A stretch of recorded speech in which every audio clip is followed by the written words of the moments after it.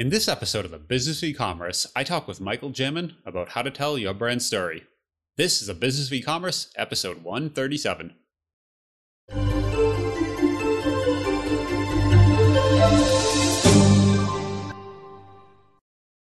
Welcome to the Business of E-commerce, the show that helps e-commerce retailers start, launch, and grow their e-commerce business. I'm your host, Charles Pulaski, and I'm here today with Michael Jamin. Michael is the Director of Communications and Marketing at Twirly Girl, where using his knowledge of storytelling to his wife's clothing brand, he helped grow Twirly Girl into a multi-million-dollar brand. I asked Michael on the show today to talk about how to tell your brand story. So hey Michael, how you doing today? I'm good. Thank you for having me. Yeah, awesome to have you on the show. I love talking about brand and kind of, this is a little more like higher level than some other topics. I feel like sometimes folks are very, tactical in the weeds, like SEO, content, like that sort of thing. But it's always nice to kind of zoom up a little bit and think kind of a little bit higher level from a strategy perspective. Yeah, that's the difference between selling a product and selling your brand. Yeah. I think people start with the product at first, You start with selling, you have to sell a product, right, to get something off the ground. But at some point, you might have competitors come into the space. You might have, and even if you don't have a direct competitor, you're always competing against something else, right? They could always just go and spend their money on another type of product, right? So it might not be exactly your product, but it could be something in that space. So first, actually real quick about your product. So you guys, it's Twirly Girl. Is it dresses themselves, or kind of, could you describe the product for people kind of listening?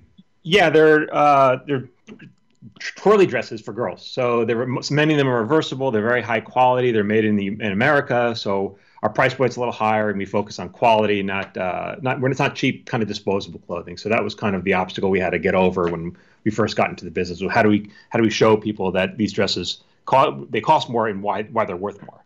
What's the price point that you guys sell at?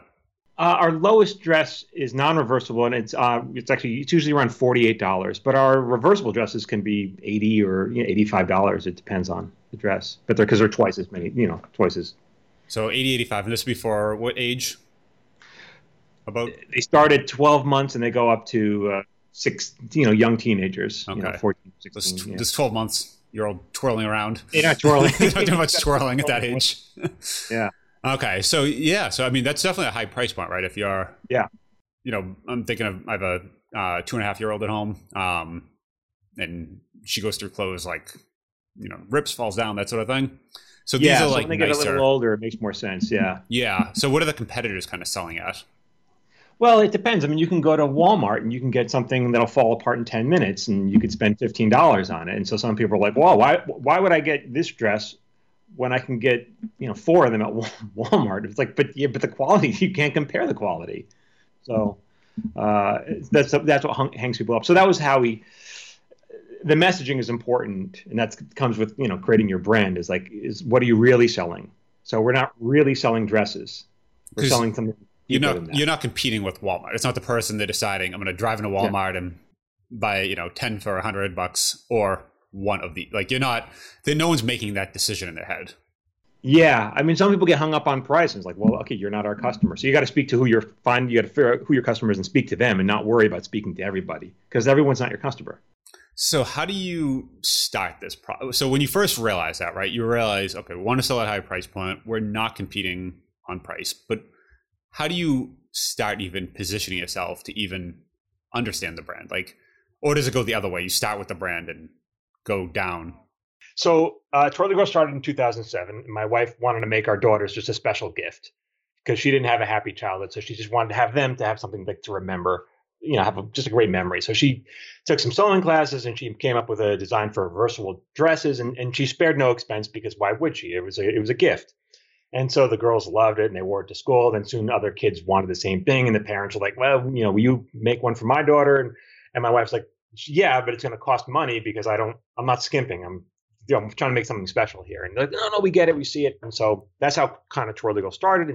And then local stores found one, or a local store found them, and they ordered a bunch. And, and the next thing you know, the orders were so high, we had to hire contractors downtown LA to sew them for us, because you couldn't do it all. And then we put up a website, and then it kind of just grew organically. But it was about how to get out it was how to explain to people why, why they are worth so much. And at first, I was doing it wrong. I have no background at the time in e-commerce or sales or marketing or retail or fashion. I knew nothing. I was just wanted to help her. And so I was focusing on kind of the features of the dress as well, how it's made, the stitching, it's made in America. And I was just telling all that, and no one really cared. But I started listening to our customers and listening to my wife really. And it was about people would say, "Oh yeah, this my daughter loves this. She's going to remember this dress forever." Or I remember my childhood dress, and it was a special dress like this. And I was like, oh, it kind of occurred to me after a couple of years that we weren't selling dresses, we were selling happy childhood memories, and that changed the marketing entirely. So I even run some ads on Facebook. I don't even show the dresses because not selling dresses. I'm selling happy childhood memories, and they convert. And so that changes everything in terms of our email marketing, our ads, how we talk to our customers on the website, and, order confirmation pages, everything. And that's why. So when you start talking about selling a memory, the price is a whole different. Like price is almost not a factor. Yeah. Right. Yeah.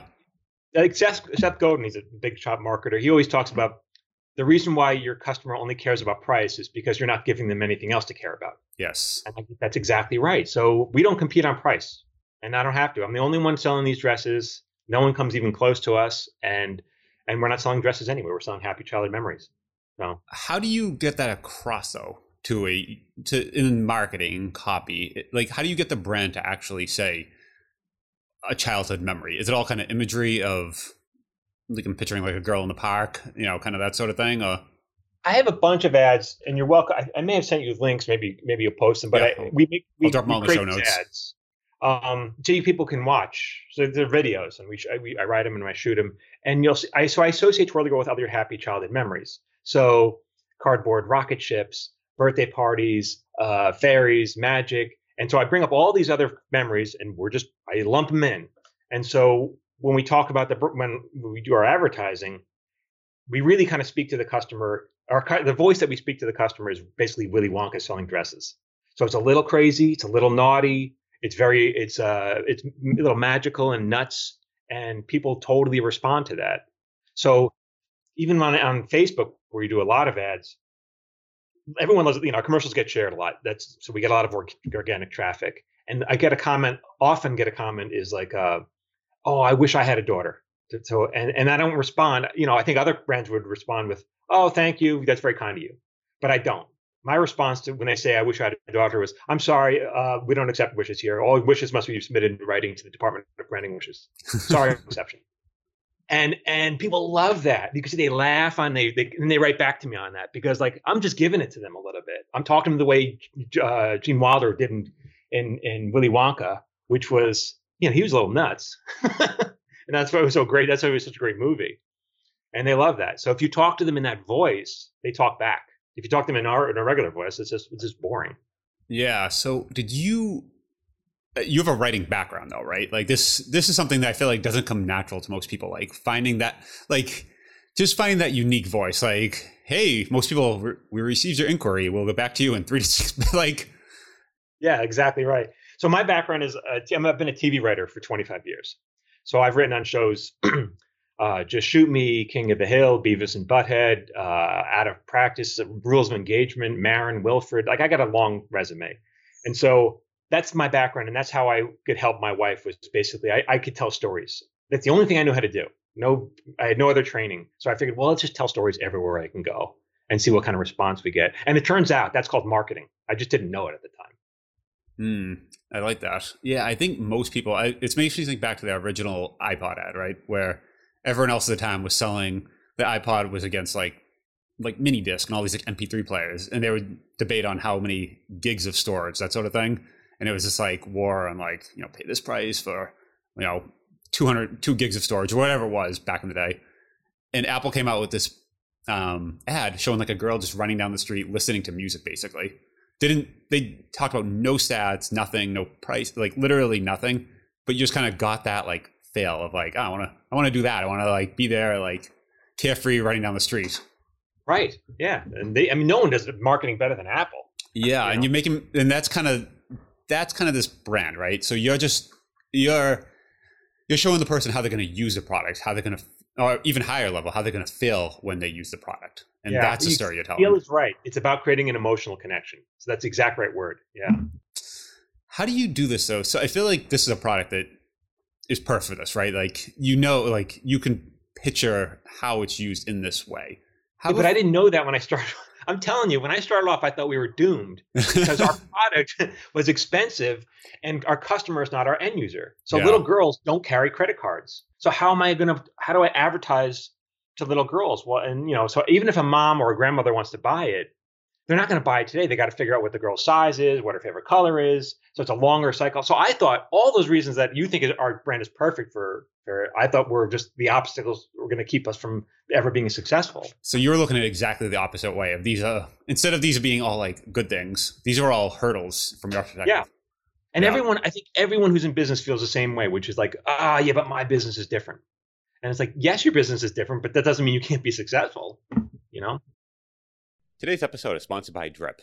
Drip is the world's first e-commerce CRM and a tool that I personally use for email marketing and automation. Now, if you're running an e-commerce store, you need to give Drip a try, and here's why. Drip offers one-click integrations for both Shopify and Magento. There's robust segmentation, personalization, and revenue dashboards to give you an overview of how your automation emails are performing. One of my favorite features of Drip is the Visual Workflow Builder. It gives you a super easy way to build out your automation rules visually and see the entire process. It lets you get started quickly, but also build very complex automation rules. It's powerful, but also easy to learn, unlike a lot of email tools that offer the same type of automation. To get a demo of Drip today, you can go head over to drip.com/BOE. That's drip.com/BOE. Now, onto the show. Let's say someone's selling a boring product or products that's more commoditized, right? What would you say to that sort of person on maybe they are cheaper or just boring, That's a great question. So I always think about like, okay, what are you selling? And then what are you really selling? So Trolley Girl sells dresses. What are we really selling? Happy childhood memories. But take like tires. Like tires are pretty boring. You put them on a car and you talk about the specs of the tire or the width, the tread or whatever. But a good tire company is not selling tires. They're selling safety. Because that car will break. If your car, it could stop on a dime in the rain or whatever. That's what that's what tire companies sell. Usually, is safety, unless it's on a high end thing, and then it's like speed, performance, and performance, right? But if for a family and it's a station wagon or whatever, you're selling safety because you'll spend. It doesn't matter if that tire costs $25 more than a regular tire, a competing tire. But you have a family, you'll spend the money to protect your kids. It's like money's no issue. You'll find the extra $25, Yeah. And that's true, right? When you have a family, you start caring about those things versus back in college, I drove around in tires that were, completely smooth and in the rain, you would just like slide out. But like you have a family, you actually go out and like, I'm going to buy actual real tires every, how many years. Right. Yeah. And so it almost doesn't matter whether the tire works better or not. If they tell you it's safer, you're going to buy it. Yeah, that's a good point. But so you would just start looking down, and even let's say I was selling like fluorescent lighting ballast, like some like real nerdy thing. You start just looking on, okay, who's that person buying it, for instance? And maybe this ballast, they don't have to change them as often. And so that like facilities manager isn't coming in because I had to get one changed, isn't coming in here and having to change it out every 6 months. Ours, you more relax the facilities manager because you don't have to go around like changing broken lighting ballasts. Right. Concentrate on your work instead of the light bulbs in your office. I mean, so that maybe you're selling productivity. You're selling, because you shouldn't spend your time changing light bulbs in your office. You have bigger problems than that. Yeah. So then what's the next step? Once you kind of establish, okay, here's what we're really selling. How do you start kind of code, like getting that into the DNA of all the different, from the ads to the marketing to even support requests? Like it's one thing, it's you doing it, right? You clearly, have a writing background, have a voice. How do you get everyone else to do that same thing and get on the same page as you?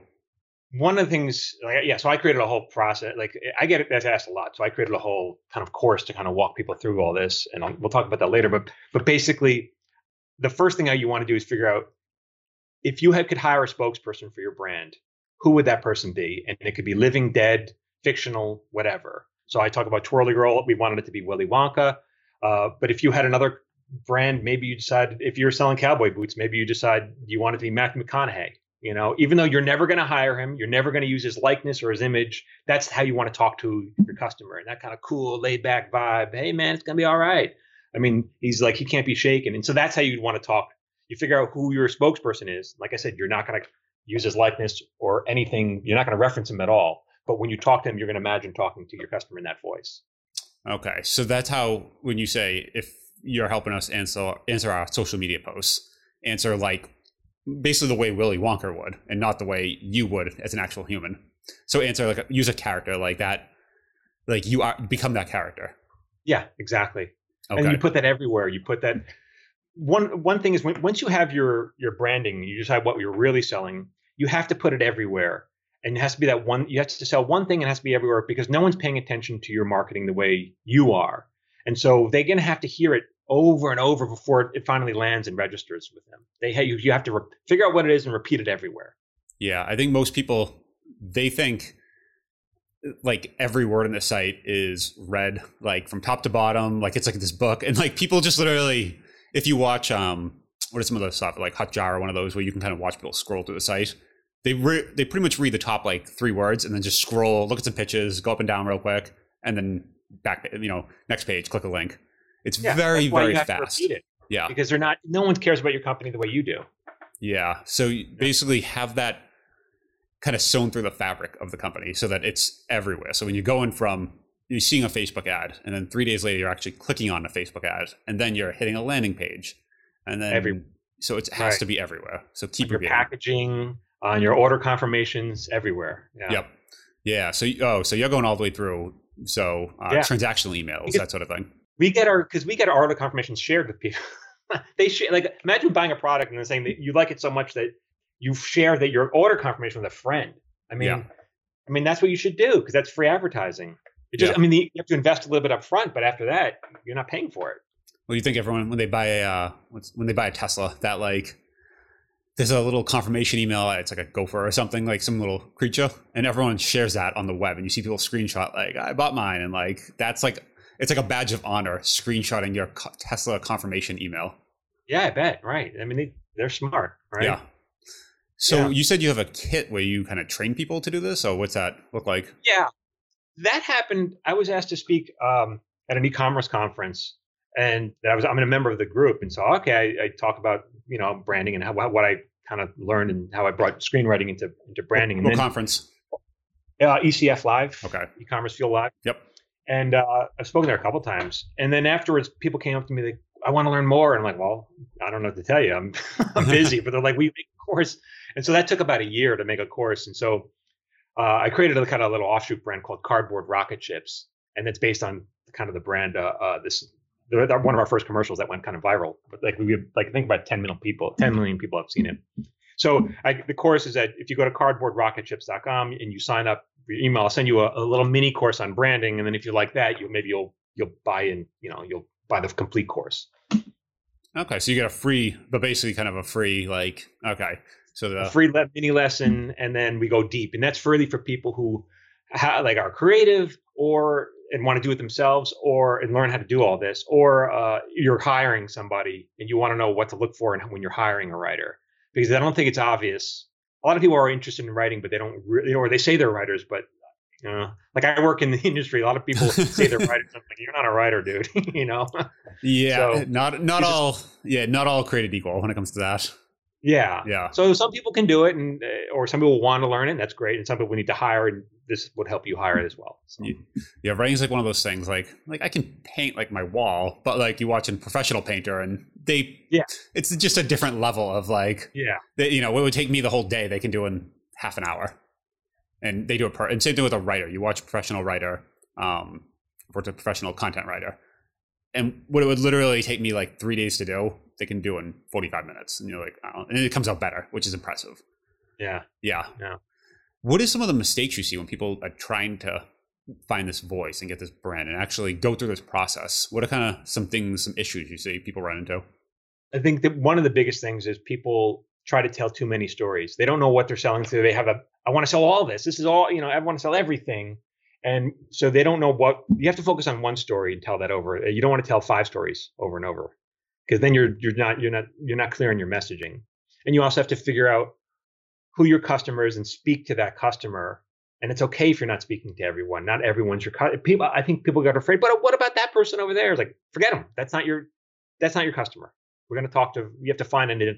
For example, my wife she drives a Mini Cooper, and so she takes it to when she has to service it, we have a guy down the street she could take it to, but she would much rather pay a little extra money and drive 10 miles away to the mechanic that only services Mini Coopers. He's a specialist in Mini Cooper. Now, we know this guy could do any car. Obviously, he could do an Audi, BMW, he could do any car, but he's positioned himself as the expert in Mini Cooper, and my wife wants the expert. And so by doing that, he's only when his advertising, he's only talking to Mini Cooper owners. That's fine. He's getting a larger percentage of a smaller pie, as opposed to talking to Honda owners. Do you have any tricks on what I feel like happens, right? Because you hear that repeated. You should find your niche, talk directly to those people. But I think most people, when they're starting off, their biggest thing is they just don't have order flow. They just don't have enough volume, right? So they think, like, if I cut off anyone, basically my business is going to like crash and burn overnight. So like the fear of losing that, like, whatever that percent is greater than the want to gaining that, market. So I think if you try to speak to everyone, you speak to no one. Yeah. And I mean, that's just the way it is. You have to decide who it is, take a guess, and you could always change it. If you're wrong, you could always change it. But if you don't, you're dead in the water. Is there a way but do you have to go all in on the brand and say, this is the person we're talking to, or is there ways of doing it channel by channel? Like people that are nervous about this. I know. I was just talking to because I think everyone has this, and they don't want to jump in the pool head first. Everyone's like, but can I just like put a leg in, like go slowly in the pool? And you're like, I think it's smart to test. I was consulting for a brand. They sell she's selling masks, and they're for the pandemic masks, and hers are funny and they have funny things they say on it, but they're very high quality. And so she came up with a brand, and she's just testing the waters. And she said right now she's getting feedback, and I'm like, well, what's the kind of feedback? Are people loving the funny jokes that you're putting in the mask, or are they loving the quality behind the mask? And she goes, to be honest, people are loving the quality of the fabric that I use more so than the funny jokes. I'm like, well, you're going to have to pivot probably. So she's going to probably have to change the name of her brand and change how she talks to people. Because at first it was kind of like a novelty thing. And you're going to have, so yeah, she invested some money in a logo, and that's fine. You're going to have to do that, but be willing to accept the fact that you may want to pivot, because that's maybe your customers don't want the funny jokes. They want the quality of the fabric you use. And be all right with basically like ripping up that foundation that you poured, and you're going to start new logo, possibly new like name, New York, like you would go all the way down to that level. Yeah. So she didn't invest that much to begin with. You invest a bit. It's the cost of doing business, but it's better to pivot now than to wait 3 years from now or whenever, whenever it's too late. Yeah. Well, no, it never gets easier, right? Yeah. I mean, and every brand has, you the same way. Every brand has difficulties. So there's nothing unique about it, but entrepreneurs are, a special blend of people. I mean, that's what's so great about it. People just want to try, and they're willing to grow and test. Yeah. I like that. Any last tips? Not easy, but it's good. Yeah. Well, it's one of the, and that's scary, right? It's like burning the boats, and you're saying, we have this bit, we have these masks and they're funny. And do we like keep doing a few funny masks? Do we like split? Like everyone kind of wants to like split their attention, because I feel like everyone has such a hard time doing exactly that piece right there. Yeah. It takes a while to figure out what works and what doesn't. And there's certain channels for Twirly Girl we don't even try. I don't put any energy into, because I don't get enough of a return. That's okay. I can focus on the stuff that I know what I'm doing. But it works. Yeah. So you just kind of test it over time and realize like LinkedIn probably is not your go-to channel. Yeah. LinkedIn, Pinterest didn't work. And don't bother on certain platforms. Even Amazon doesn't work that well for us. So, Yeah. You could see that, right? Because people on Amazon, like, you sort by lowest price. It's price point. It's price point. Yeah. And like, if you already have the brand, sometimes they'll go into search on Amazon. But if you don't have that brand, then, like maybe I'll buy my GoPro on Amazon because I know GoPro and I just want like 1 day shipping. But like GoPro built their brand off Amazon, and now they just fulfill it through Amazon. They just want to be on that sales channel. But if you were just competing against other video cameras, if you were just like, Michael's Video, like on Amazon, that would be a tough way to build the brand, it sounds like. Yeah. I think most of the people who order us on Amazon are our own customers anyway. And so we're always toying with, well, is it time to get rid of Amazon? Is it worth it? And right now it's fine. We're at this point, we could keep it. It doesn't hurt us. But, if it went away, I'd be fine. Because you lose margin there, right? So that's the other. But it's also our customers. And so we even charge a little more for the same exact dress on Amazon. We have to because Amazon takes a big cut. Yep. So, but some people feel more comfortable buying it on Amazon, even though it costs more money. Yeah. So. And you hear that's why a lot of brands, that's why like GoPro, for example, they have to everyone has to sell on there. So just because people look on Amazon for products. Yeah. All right. Yeah. Any last kind of words of wisdom before I let you go? No. I mean, if anybody's interested in learning more, the free mini course and sign up. It's free. Yeah. you can't hurt. Okay. So. I'll definitely link to that in the show notes and appreciate everything. I'll throw a link to Twirly Girl on there, and thanks a lot for coming on today. Yeah, thank you. TwirlyGirlShop.com. And if they want to follow me as a writer, I'm on Facebook as Michael Jamin Writer. And I also have a screenwriting course they can get into if they want, whatever they want. Awesome. All right. I will link to all that down the bottom. MichaelJamin.com. Thank you. Yeah. All right, Charles. Thank you for having me, man.